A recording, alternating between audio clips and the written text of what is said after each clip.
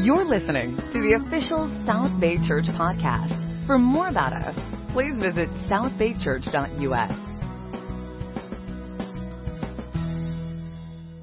Good morning, church. Can you guys hear me? Wow. What an encouraging service. Before I get into things, I want to make a quick announcement. We have two members of the Westside Church who will be leaving and going back to Indianapolis. Can we have Court and Kathleen Post stand up? This is their last service here. Let's give them a round of applause. There we go, right there. Center back. Court, I appreciate the time that we got together. Kathleen, I actually haven't officially met you yet. But let's talk after service, okay? That's great. So, good morning. My name is Kenny Izuchukwu. I am a student at Pepperdine University, a grad student. That's right, AO Waves. I serve in the youth and family ministry, which I love dearly. Yeah. Last night we had a great regional Christmas party, and I just want to say, Clay Kentworthy, you know how to throw a party, man. Oh my gosh. Clay's amazing. Clay, if I was leading a church, I'd hire you all day, okay? You are an amazing man. But we had a great time last night, and serving the youth and family is amazing, and I love even having the kids in service today. So I want to thank the Coastal LA leaders and staff members for giving me this opportunity to be here. I don't know really why. It's definitely a big risk, but I'm really grateful. And I really want to thank Ken for kind of sort of asking me, but basically telling me to do this. I appreciate your encouragement. It's been great. So, for those visiting with us today, thank you for being here. I hope that you've enjoyed service so far. We've had great worship, great singing, and even this song, Behold the Lamb. Wasn't that amazing? That was awesome. That was great. I was talking to William, who'll be doing the contribution later, and I said, that's it, I'm done, let's leave. We can just head out. Service is great already. So anyway, don't we have an amazing Savior, guys? An amazing, awesome Savior. I'm blown away at how I'm still able to be here alive speaking to you today, given all my mistakes, given all my blunders, given all my shortcomings. Let's see if this works. Has anyone ever said something that they should not have said? Raise your hand if you said something that you probably shouldn't have said. Okay, where's Ken? Ken, are you raising your hand? Yeah.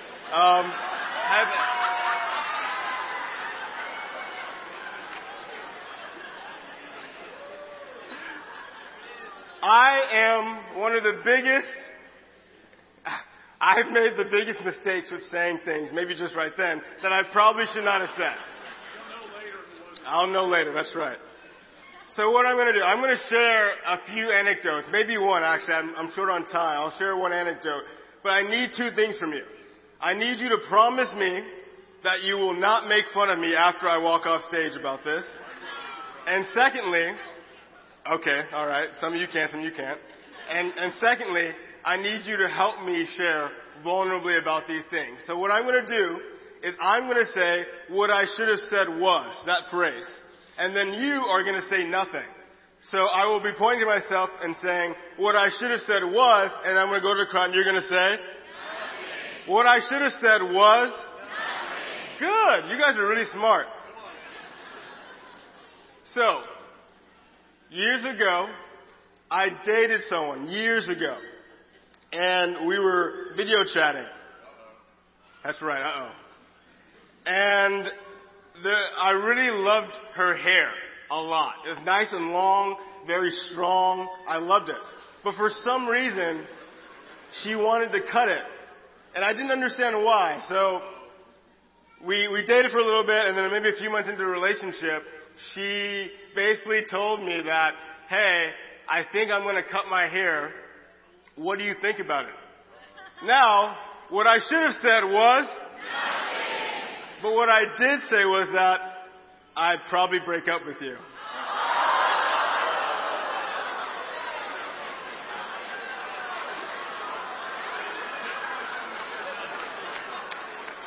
Shouldn't have said that. Definitely shouldn't have said that. I was, of course, joking, but it didn't come off that way. So I have plenty of more stories like that. I wanted to share a few, but I am running short on time. But what happens when we say things that we shouldn't say? Usually, there's some kind of consequence. Social scientists call this behavioral modification, when there's a consequence associated with an action that's supposed to improve or build on or result in something desirable, something different, a different behavior that you want. Parents, you do this all the time with your kids. When they're crying in service, like, stop crying, right? They get behaviorally modified and conditioned to not do that. Or teenagers, when you go to school and you have an annoying friend, you tell them to shut up. And they think, okay, this is annoying, I don't do this. And we do this all the time in life as we figure out how to change. Now, sometimes we're socially conditioned to repress things, to keep things in, not to share things that our God may actually want to hear from us. And as we look into Lamentations today, the author has a lot of negative feelings. He's got a lot of emotion that he communicates. And some of us may feel like we've never been able to do that with God. Or we never thought we knew we could do that with God. But we're going to look through some of these scriptures today and figure out kind of what the feelings were, what these emotions were, and how they related to God, and how to communicate it to Him. And this is modern day Jerusalem. A lot's going on in Jerusalem right now. I won't get into the politics, but at the time that Lamentations was written, the Babylonians came in and they basically ransacked Jerusalem. And the Israelites had grown up in that place for their entire life. So when the Babylonians came in to take them out and exile them, they were shocked. They were surprised because Jerusalem had become the embodiment of God. It had become the place where God existed and dwelled. And when it was gone, they became disillusioned. The author became disillusioned, shocked, surprised. He never thought it was possible that God would allow His city to be taken over. And before we even look at scriptures, we can kind of see some parallels with our lives. Anything that we inordinately put our hope in this world, people, friends, family, anything,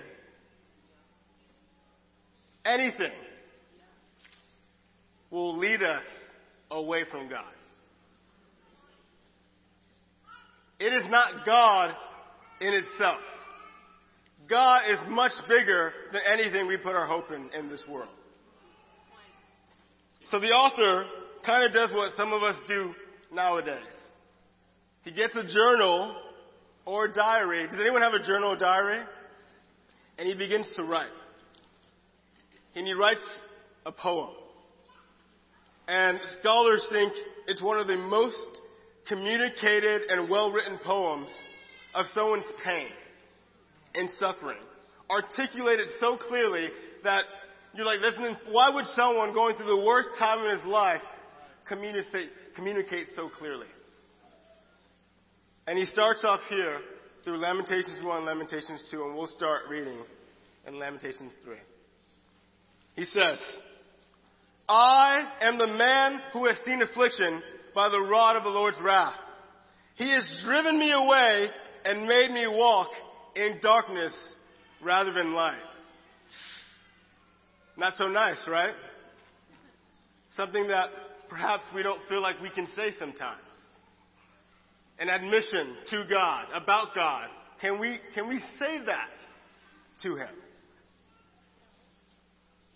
And basically throughout Lamentations, there's this crescendo effect. Scholar Robert Alter calls it the structure of intensification.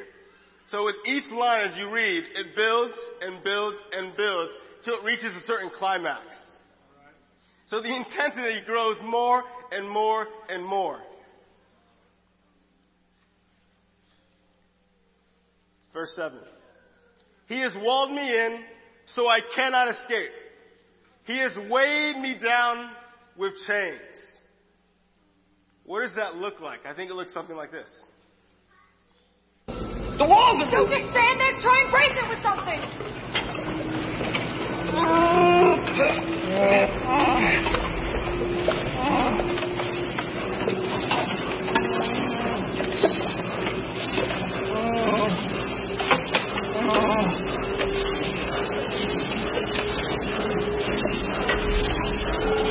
Wait a minute.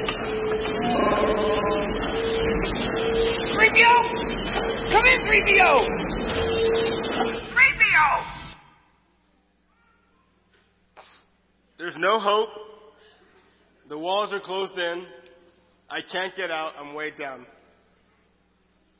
Even when I call out or cry for help, he shuts out my prayers. So I'm walled in here. I can't get out. And the one person that can help me isn't even listening. Have you ever felt that before? Where you're weighed down by life? Christmas time, it's Christmas time. I hate buying gifts. That weighs me down. I feel trapped. I don't know what to get you, Mom. I'm sorry. You have everything. I don't know what to do. But more importantly, are you ever weighed down by serious things in life? Christmas, it's not about the gifts, obviously, but the things that we go through that we don't want anyone else to think about or know. The things that we write down in our diary or journal that are so clear to us, but would be troublesome to someone else.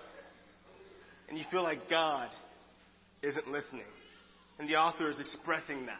He's communicating this. Verse 10 to 11. Like a bear lying in wait, like a lion in hiding, he dragged me from the path and mangled me and left me without help. Now, if you don't like bears, I highly suggest you looking away from this next clip. Highly suggest it.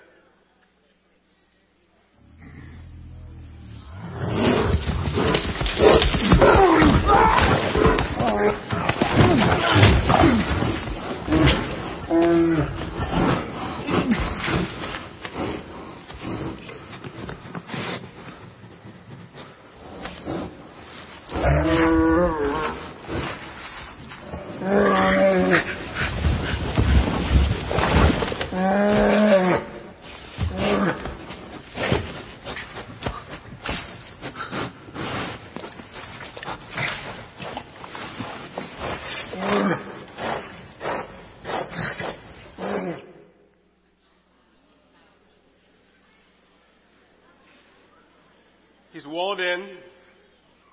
The one person that can help him doesn't listen. And then a bear comes, takes him out. It's building, structure of intensification. It's reaching to get to a certain point. And he's lying on the ground, mangled, out. And it gets worse. He has broken my teeth with gravel. He has trampled me in the dust. So not only is he lying on the ground after a bear just takes him out, but he gets trampled on. Very intense feelings to God.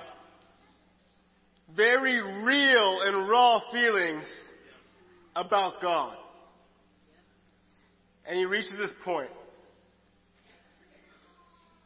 where he says, I'm deprived of peace. I've forgotten what happiness is. So I said, my endurance has expired. I have lost all hope of deliverance from the Lord. Have you ever felt or gotten to a point where your feelings are so strong that you can't help but say something? You can't help but communicate something. I ask you, who do you go to in those times? Who do you rely on in those times? A boyfriend, a girlfriend, a spouse, or God?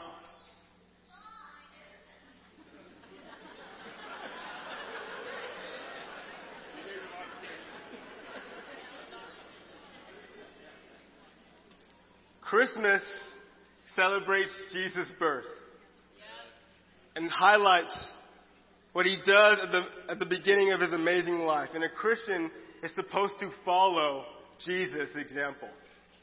And Jesus had this amazing way of communicating with God. He had this amazing way of connecting with God.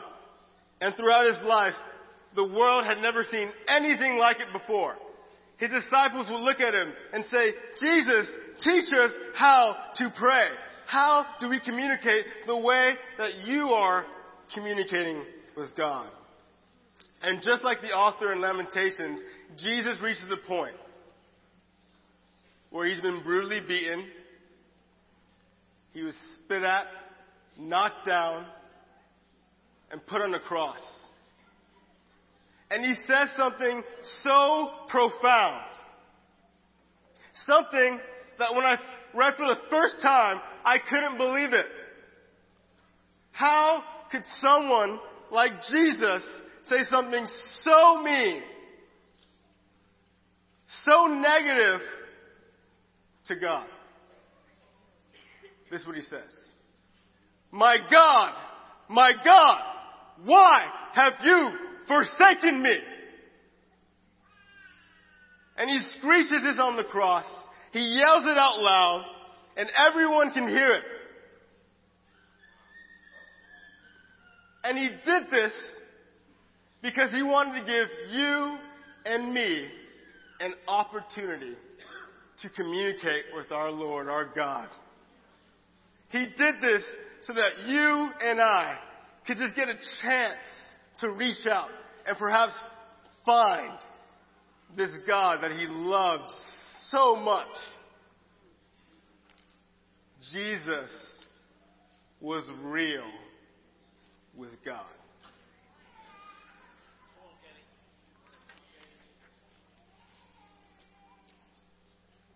An amazing admission to what we must do as Christians.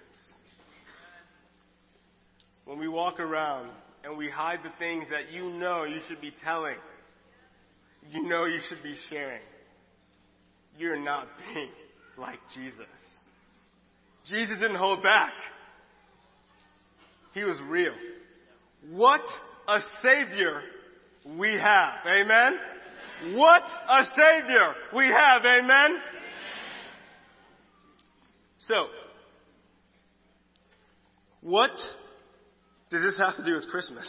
Some of you might be asking. We just had a great vignette of a nice little baby Jesus boy getting born into the world. Some great actors. Well, obviously, Jesus' birth was just the beginning, right? He was brought into this world for a very specific reason. And that was to show everyone how much love the Father has for us. And just like the author in Lamentations, as he's building up all that negativity, and he's expressing himself to God, he reaches the climax where he remembers how awesome God is. And he says this, through verse 31 and 32. For no one is cast off by the Lord forever. Though he brings grief, he will show compassion. So great is his unfailing love. So, as we close here, some of you this morning have come into this auditorium.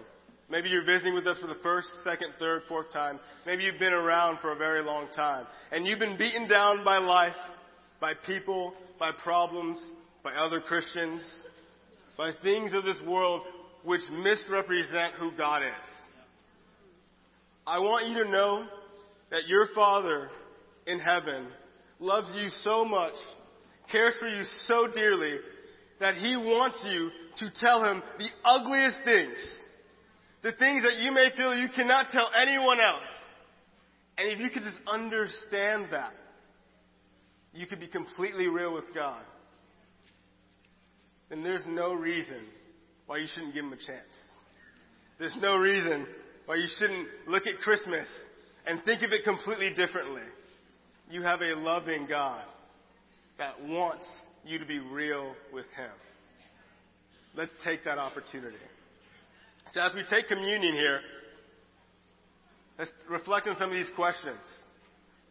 Have you been real with God lately?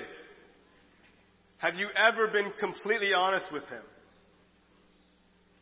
Do you want to become transparent with Him?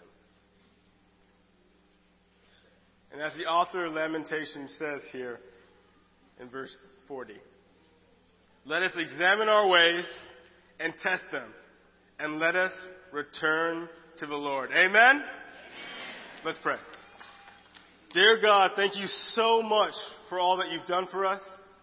I'm so thankful that you could bring your Son into this world as an example to us. He was an example in so many ways, but the fact that He could be real with you and with the people in His life, it is such a great opportunity for us to follow in His footsteps. I pray for the bread as we take it that represents His body on the cross. And I pray for the juice, the wine that represents His blood. I pray that we can take it in remembrance of His sacrifice. Lord, I am so grateful for all that you've done. I love you. And I pray all these things in your Son's name. Amen. Thanks for listening to the South Bay Church podcast. For other sermons, videos, upcoming events, and more about our church, please visit southbaychurch.us.